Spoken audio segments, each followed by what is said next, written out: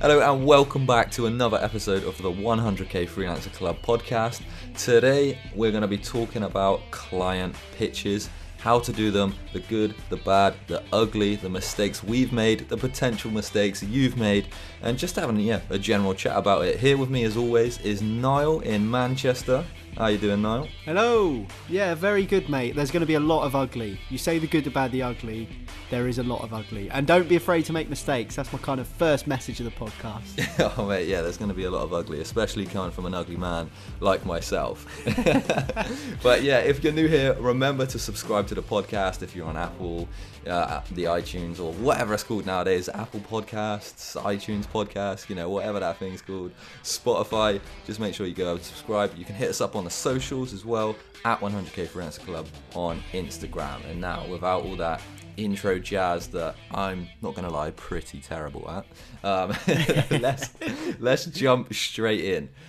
Basically, there's two sides of this, right? Because we've got your experiences and my experiences, and we've had quite different experiences because of the fields we're in, right? For me, it's usually, especially in the younger half of my career, or the younger part of my career, I should say, it was more micro pitches for small projects, $500, $1,000. I don't know why I'm using dollars nowadays, but £500, £1,000, like these small pitches quite frequently, a few times a month. Whereas with you, it's been with bigger clients, these corporations like the BBC, where there's maybe multiple stages to the pitch, all this sort of stuff. So we'll sort of we'll touch over all those points, because there's going to be freelancers listening to this that are going to be targeting smaller clients, bigger clients, medium clients, but you name it, we've probably got that experience. So I'll start with asking you, what was your worst experience? What's the worst experience you've had with a pitch?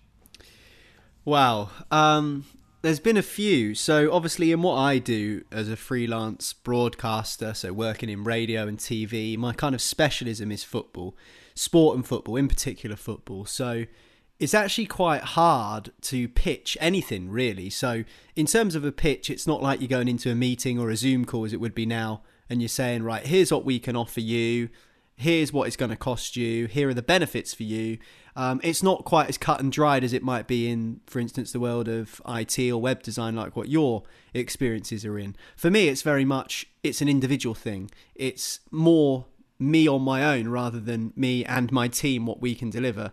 It's more like, for instance, here's a demo of me doing some football commentary, or here's a demo of me presenting a podcast or a radio show. Here's why you should employ me on your next football match or your next radio show as your presenter or your commentator. It's kind of like that. So in terms of individual experiences, it's probably harder to really pick one dodgy pitch, so to speak. However, there has been times where, just in general, you're trying to get a job and you're barking up the wrong tree. You're emailing the wrong person, or you forgot someone's name, or you've just sent a really terrible demo. Now, that can be a real disaster. I can't think of anything specifically off the top of my head where I've had a really terrible experience of pitching. So I've been quite lucky in that sense. But certainly, there's been instances where maybe I feel like I've sold myself short. And that's a horrible feeling as a freelancer, because you feel like you've missed a really good opportunity. And the whole point of being a freelancer is being confident and really selling yourself. You're kind of a walking, talking CV when you're a freelancer. You really need to kind of put yourself out there, as we've mentioned on previous podcasts, and really sell yourself to get those clients that you desperately want.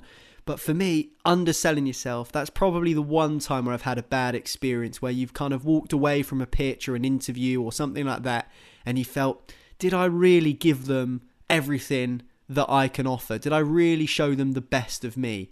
And sometimes I've walked away from scenarios and situations and thought, no, I haven't done that. And it can get you down. It can eat away at you for a bit. But I think it's really important to mention that you're not going to go into every pitch every time and smash it. It's just not going to happen. Sometimes you walk out of a pitch or a meeting and you think, we've absolutely hit that out of the ballpark. We are in such a good position. It couldn't have gone any better. And then there's other times where you think, well, that was a walking disaster. Never want to speak about it or hear about it again. And actually, in a strange way, some of the pitches or meetings I've been into where I felt like things have gone really positively, the outcome at the end has not gone the way I wanted. Whereas other pitches where I thought have gone terribly have actually ended up getting me the job or getting me some work. So in terms of a specific example, it's probably quite hard for me to put my finger on any specific one. But certainly there's been times where you kind of rush in a pitch or you're not prepared properly.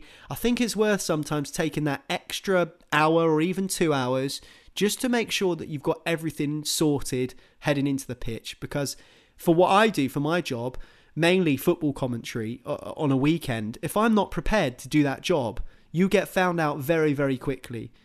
People think that football commentary is easy as calling names and shouting out who scored a goal, but it's a lot more than that.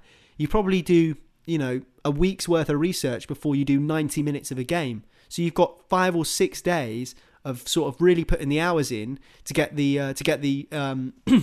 the preparation done before you even do the job. And like I say, the job's only 90 minutes, 45 minutes a half a soccer game, but still you've got to put in all that preparation. You've got to get your stats sorted, you've got to know the identities of the players, you've got the names and the numbers, perhaps a few facts and bits of information to kind of keep the audience interested, particularly if you're commentating on TV or a boring game.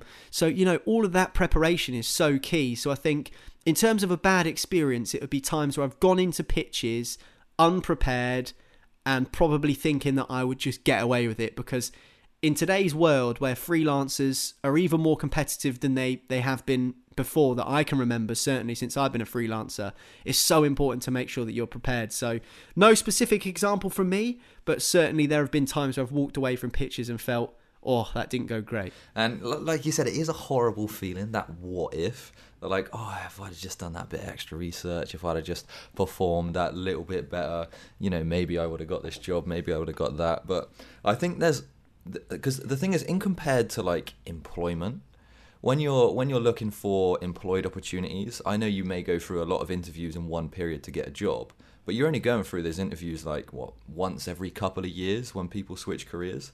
As a freelancer, depending on the size of the projects you're working on, but if you're, say for instance, a graphic designer working on small projects, you could be pitching 2, 3, 4 times a week. So I think it's something as well that you need to, it's a skill that you need to have, the confidence and the ability to be able to pitch. And it's something you really want to get down and automate. Like, you want your pitch. Obviously you need to pitch different things, each project is going to be different, but you need to have some sort of baseline there, so you're not spending hours and hours and hours every week working on pitch after pitch after pitch after pitch, because they're essentially not paid hours. I know they're the ones that are going to get you the job, but they're not the hours that are actually paying you. So you want to get that down and done as soon as possible. And is there anything that scares you about pitching? Like, do you get stage fright? Like, what are you thinking before? What fears are going through your mind? I think it's exactly what you mentioned, the fear of underperforming, the fear of not selling yourself. Now that I've had that feeling before, coming out of interviews and pitches, and I felt, I really didn't do myself justice there. That's a horrible feeling, as you just said, and it's something that you don't really want to feel too often. It's something you want to avoid, if anything. And the best way to avoid that is to make sure that you do go into any pitch or interview or whatever it might be fully prepared and ready to deliver exactly what you want to deliver. Now, there will be times, like I say, where you deliver exactly what you want. It couldn't have gone any more perfectly, couldn't have gone any more smoothly, and the client just simply doesn't fancy you or isn't quite what they're looking for. And there have been situations where that's happened to me, and that can be disheartening as well. But at least you've come out of it thinking, well, I've delivered everything I can, and if it's not to their taste, then that's their loss. And I think sometimes it's important to really kind of look across what you've done and what you've achieved every now and again as well, to kind of give yourself that confidence boost and think, right, well, I've done this project, so I'm well qualified to do this next project. In terms of delivering pitches and speaking in interviews and stuff, I wouldn't say I get nervous, particularly to the point where I kind of about to have a breakdown. I've been quite fortunate that in my career, I've been lucky to be able to speak on the radio and be behind a microphone in front of hundreds, sometimes thousands, or even tens of thousands of people for my job, which is quite strange because obviously because it's through the medium of a microphone, you don't actually see those people listening or watching you, but you know they're there. It's almost like the old novel from George Orwell, 1984, where Big Brother is always watching you, or even like the TV show Big Brother, where you sat in the house and you've got all these cameras when actually there's only 10 of you sat on a sofa. There's millions of people watching at home, and although that you know you can't see them, you still got that pressure from the outside. So I think kind of through my career I've been lucky really, where I've kind of been able to build up that immunity, so to speak, to real devastating nerves. But then again, every time I do commentate on a weekend's football match or present a radio show or feature on TV or whatever it might be, I do get nervous. But I think it's kind of like a positive nervousness where, you know, if you're not nervous, you don't really care.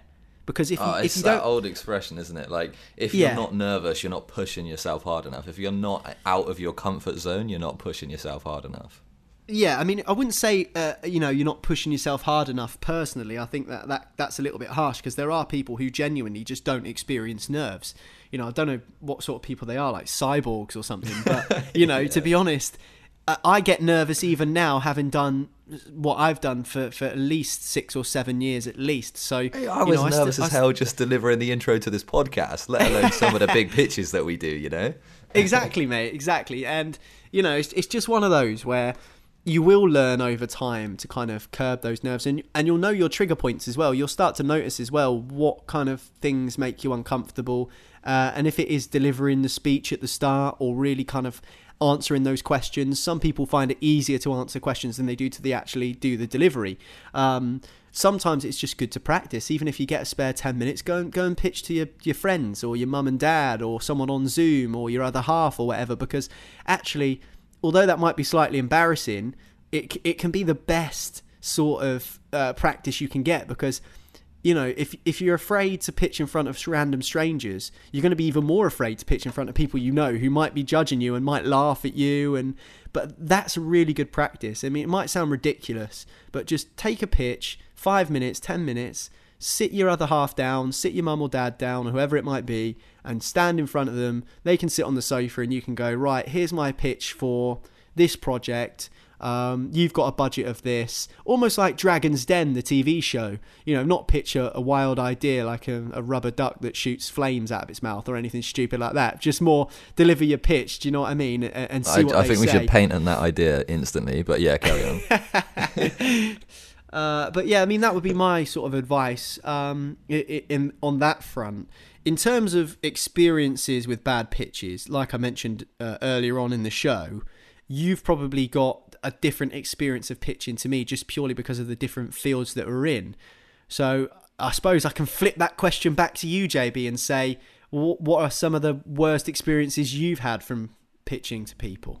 100%. Some of the worst experiences are from being underprepared. So, especially in the field that I work in, if you're working in anything like technology-based or even marketing, the competition is fierce. So people are really expecting a lot for you when you're going for pitches, especially if you're going for high-value clients. And it's just those feelings of going in there and you're delivering the pitch, and if it's a face-to-face pitch and you can see the real-time response of the people and you can feel it, you can feel the atmosphere, and you're like, damn, I should have put more into this. I can feel this is not going well, and then that starts to impact your confidence, and the whole thing just starts to slide downhill from there. But yeah, I would say I'm not the most nervous person either. When it comes to professional situations, I think I can hold myself together really well. The nerves don't really get to me that much. I'm more of a nervous person in person, rather than, I'm not the most confident person ever meeting new people and stuff like that. But when I come into professional situations, I can sort of flick that switch, become Iron Man in a sense, and just nothing really affects me in terms of that. But I have this one really, really random and weird fear every time I go to do a pitch in front of people. And this is a super strange story, right? And it stems back from George Ward year 8 English, right? So, which is the school we went to, by the way. If anyone listening who doesn't know what George Ward is, you can Google it if you want. It doesn't exist anymore. It got flattened because it was such a terrible school. But that is where me and JB earned our stripes. That was our old stomping ground back in the day. where we earned our stripes. I just want to jump in with a quick question as well. You texted me earlier and said, "Oh, we'll record this podcast at the top of the hour." That is not a saying. Nobody says that. I've never heard that before in my life. Mate, I Googled it. I was like, what, he means now? He means closer to the next hour? Like, what is going on? Top of the hour means at the start of the hour. So, like, the top of the hour would be 7 o'clock. Ah, so I was thinking if it's 6 o'clock now, the top of the hour would be, like, at the top, like 6:50. You know, like... No. I can't believe you've never heard of that. It is a broadcasting term, to be fair. But have you been living... Oh, I suppose you do play Minecraft quite a lot, so I guess you have been living under a rock. Mate, love it. Well, I'll swing back Anyway, carry on. We were talking about George George Ward. So nostalgia hit for a while there. So anyway, enough about my phrases. Go back to the story about us at school, because I want to hear it. Right, year 8 English, okay. This does relate to pitching because it's one of those weird fears I have, and I always have to double check. So let me give you a bit of background information. It's going to sound slightly weird, but bear with me, right? So, you know, I'm sure every man does it, but like you've got that pair of boxers that is just a bit too old, you know? Like you should have binned them like 6 months ago, but you're lazy as hell, so you just keep wearing them, right? And these ones specifically were just a bit too old, so they were just a bit too loose at the front. Oh, no. And so basically, I was in English. We just, I don't know, written some short story or something. I don't remember what it was, but basically, it was going around the class, and everybody in the class had to stand up, right? And deliver their story or whatever they'd read, like read it to the class or whatever, right? And now this has scarred me for absolute life. But I was wearing these boxers, my flies were down. I stood up to read this piece of paper, and then let's call him Little Jacob. Actually, let's call him Big Jacob. Slips out straight through the whole of my boxers, straight through the veins, just as I stood up, and I had to sink to the ground like a stone to cover it up. And now every time I go into a pitch, literally every time I'm double checking, like quadruple checking, you know, like the old check, like put them in place, tuck them in, like zip it up. It was terrible, mate. But that's one of the fears that I hold with me to this very day. What, the fact that your pecker fell out in a school English lesson? No, You've got to make sure that it doesn't happen in front of important clients. Well, that's fair enough, because I think experiences like that are always the way that people kind of mould how they do things. I never knew that. I've known you now for 15 years, and I never knew that story.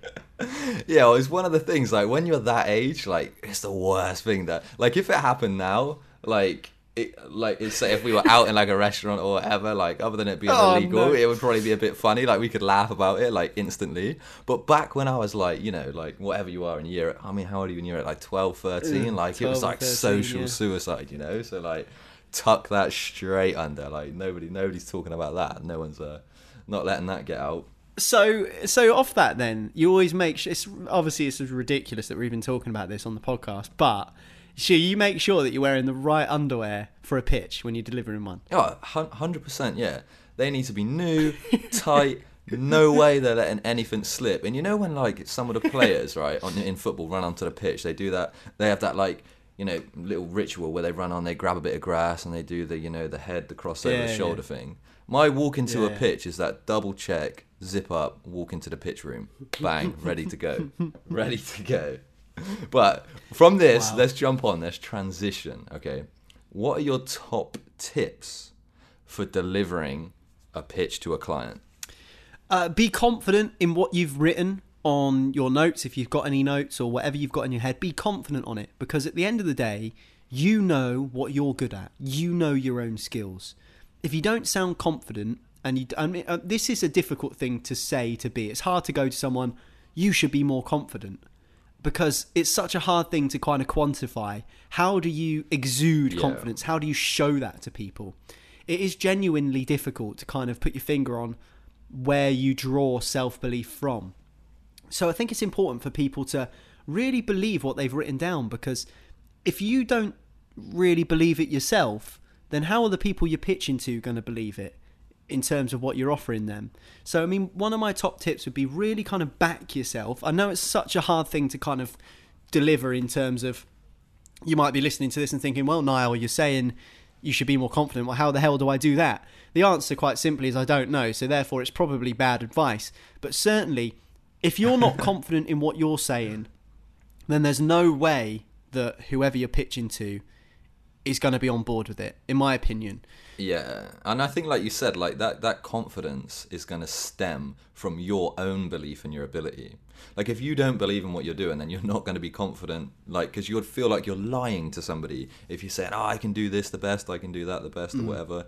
Like, you might start to see cracks in your confidence because you feel like you're lying, the old, imposter syndrome thing. But I think if you really do get down and plan the proposal and think about what can you actually achieve for this client. Like, don't just do it to get the job. Think of it as like opportunities, right? So like, what can I achieve for this client? What can we achieve together? And then visualize and build the proposal around that and be proud of what you're delivering. And I think that's automatically just going to give you a bit of confidence. And if anything, excitement as well. Like, if you go into a pitch excited to talk about the project, excited about the possibilities of working with them, that gives off such good energy. Smile when you can. Yeah, exactly. Exactly. It gives off such good energy. And if even if you're maybe, not as qualified as the next guy, but you're super excited about working with them and the opportunities that it can bring, and you're not only talking about like this specific job, but what could stem from it. Like, don't be afraid to give ideas to them. Like, if you've got a load of big ideas about what you could do, how you could scale the ideas and scale the opportunities, I wouldn't try and like bottle them up and just be like, oh, I can't tell them all my ideas because, if they don't pick me, they're just going to steal all my ideas.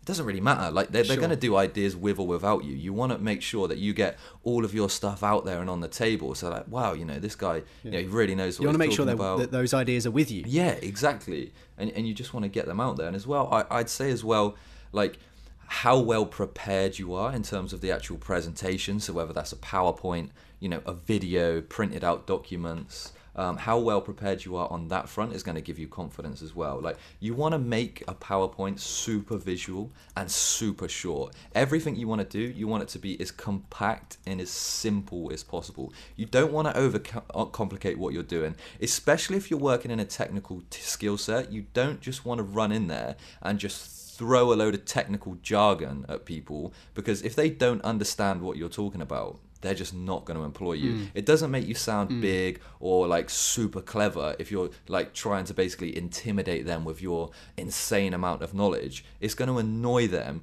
and because they can't really tell what you're on about, they're not going to basically understand, your full potential. So you want to keep it as simple as possible always. Yeah, I mean, another point on top of that would be keep it concise as well. Because you can speak in all of these really long words and have this amazing vocabulary and lexicon where you're kind of letting them know that you're really an intelligent person and you know your onions. But at the same time, if you go on like that for more than 10, 15, 20, 30 minutes, you're going to bore the pants off of them. You're going to really bore them. And I think it's important to kind of exude that confidence, but at the same time, keep it as concise as you can. I'll use an example for when I was a bit younger, nowhere near as rated R as your example, JB, but certainly from when I was about the same age. I used to do public speaking competitions when I was younger, and the rules used to be the speech could be 8 minutes long, maximum. If you make it around about 8 minutes, you get maximum points. But there's no timer. You kind of have to time it in your own head. So you obviously have to work out the pace of your speech and how long it would take you. For instance, if you time it and it's 9 minutes, cut a little bit out. If it's too short, add a little bit on, that sort of thing. So you kind of do your speech and you've got your notes, and it's around about 8 minutes for maximum points. So I went to a public speaking competition. I delivered my speech. It felt around about right, but obviously you don't find out what time you've delivered it in until the end of the tournament. So anyway, this other lad gets up after me and does this speech, and he is absolutely amazing. I think this guy is just completely wiped the floor with me and all the other contestants in this public speaking competition. And he started talking about boxing, and obviously I'm a sport fan, so I was interested, and the way he was speaking about it was such passion. But I noticed he didn't have any notes. He didn't have any cue cards. Like, I had some cue cards back then just to kind of remember what I was saying and prompt me. He didn't have any writing on his hand. Some people keep their notes on the back of their hand just so they can refer to it. Nothing. Just did it all off the cuff. Anyway, after a while, I think, well, this guy's good, but he's going on a bit. Turns out when it gets to the end of the tournament, his speech was 16 minutes and 25 seconds long. Like, more than double the time.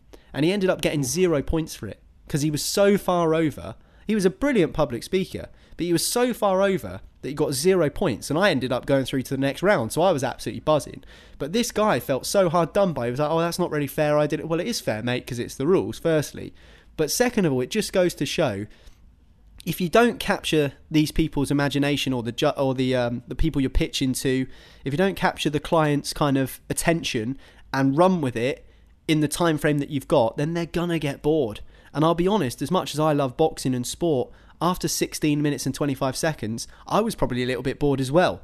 So it just goes to show that if you can keep your pitch concise and keep your brief exactly that, brief, but to the point, and get everything in there that you need to know, that they need to know, then you're probably on the right line. So that would be another bit of advice from me, would be not only try and be a bit confident, not only back yourself like you've said, but also make sure that what you do say is concise and short enough that you're not boring them to tears, because once you've delivered the same example 3 or 4 times in a row, they're going to figure you out pretty quickly and they're going to get bored. So make sure you're leaving them wanting more rather than wishing that you had stopped 5-10 minutes ago.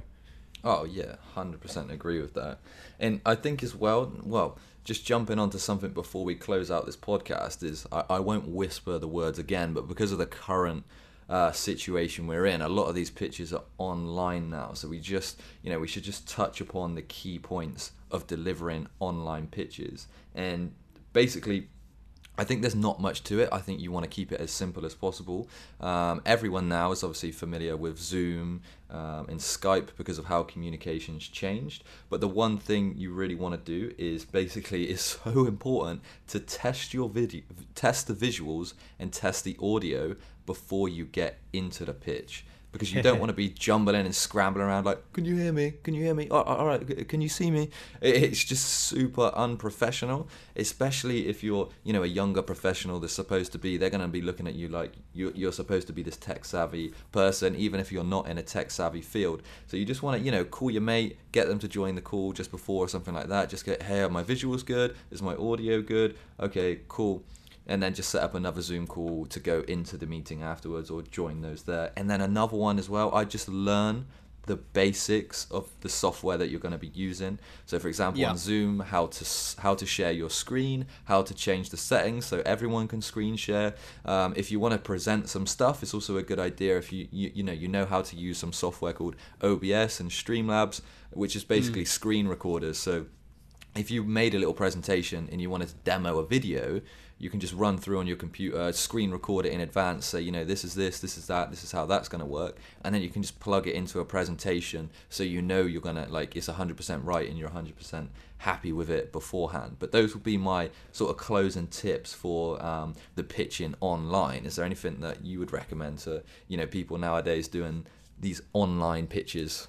Not really. I would kind of echo what you said, to be honest. It is make sure that you've kind of got everything sorted on the tech front. As you mentioned, Zoom and sort of video chatting is becoming a big part of the modern way.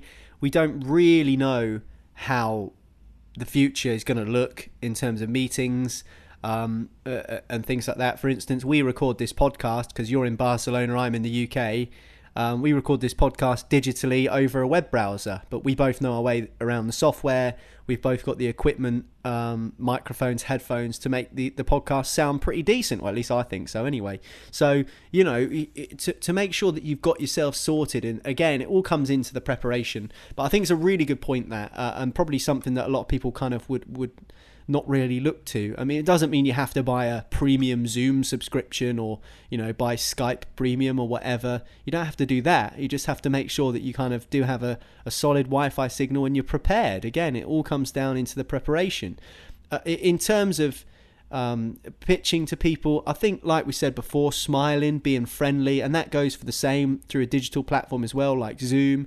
It looked like you're enjoying it. Look like, you know, you're having fun as a freelancer, because that's the whole point. I mean, that's why we are freelancers, is because the ability to be able to work when you want, for as long as you want, and kind of pick your own days off. We've mentioned this on some of the earlier podcasts we did on the 100k Freelancer Club. So I do think it's important to make sure that you really do look like you're enjoying it. You know, if you look miserable, then that's gonna rub off on the clients. It's gonna rub off on the people that you're speaking to. So make sure you do look like you're upbeat and you're enjoying yourself, even if you're probably not. And I think going into every pitch with the same enthusiasm is important as well, because soon clients will find out about you when you've taken on a job, and they'll think, well, he wasn't like this in the pitch. So I think it's important to be true to yourself as well. Don't put on a persona. Don't pretend to be all, you know, sunshine and rainbows if that's not you as a person. But at the same time, you don't want to be depressing anyone whilst you're speaking to them. I just think it's important to be true to yourself, and be fun to work with, be enthusiastic, and that will rub off on your clients, and they'll see that. They'll notice that straight away. Yeah, definitely, 100%. So I think on that note, this is me being a terrible podcast host again, but I'll. What happened to backing yourself? Oh wait, yeah, it's gone out the window. I'm the best podcast host ever. Nah, okay, right. This is pro mode right now. Head over to the 100kfreelancerclub.com website. You can sign up to the free course, or get your free trial on the course rather, which is going to teach you everything there is to being a freelancer. This is going to take you from zero to hero. There's a fantastic community that we're growing as well. You can talk to me, you can talk to Niall. We just really highly recommend it. We've been working on it a lot, and we'd love it if you go over there as well. Hit us up on the socials. You can go to @100k Freelancer Club on Instagram and Twitter.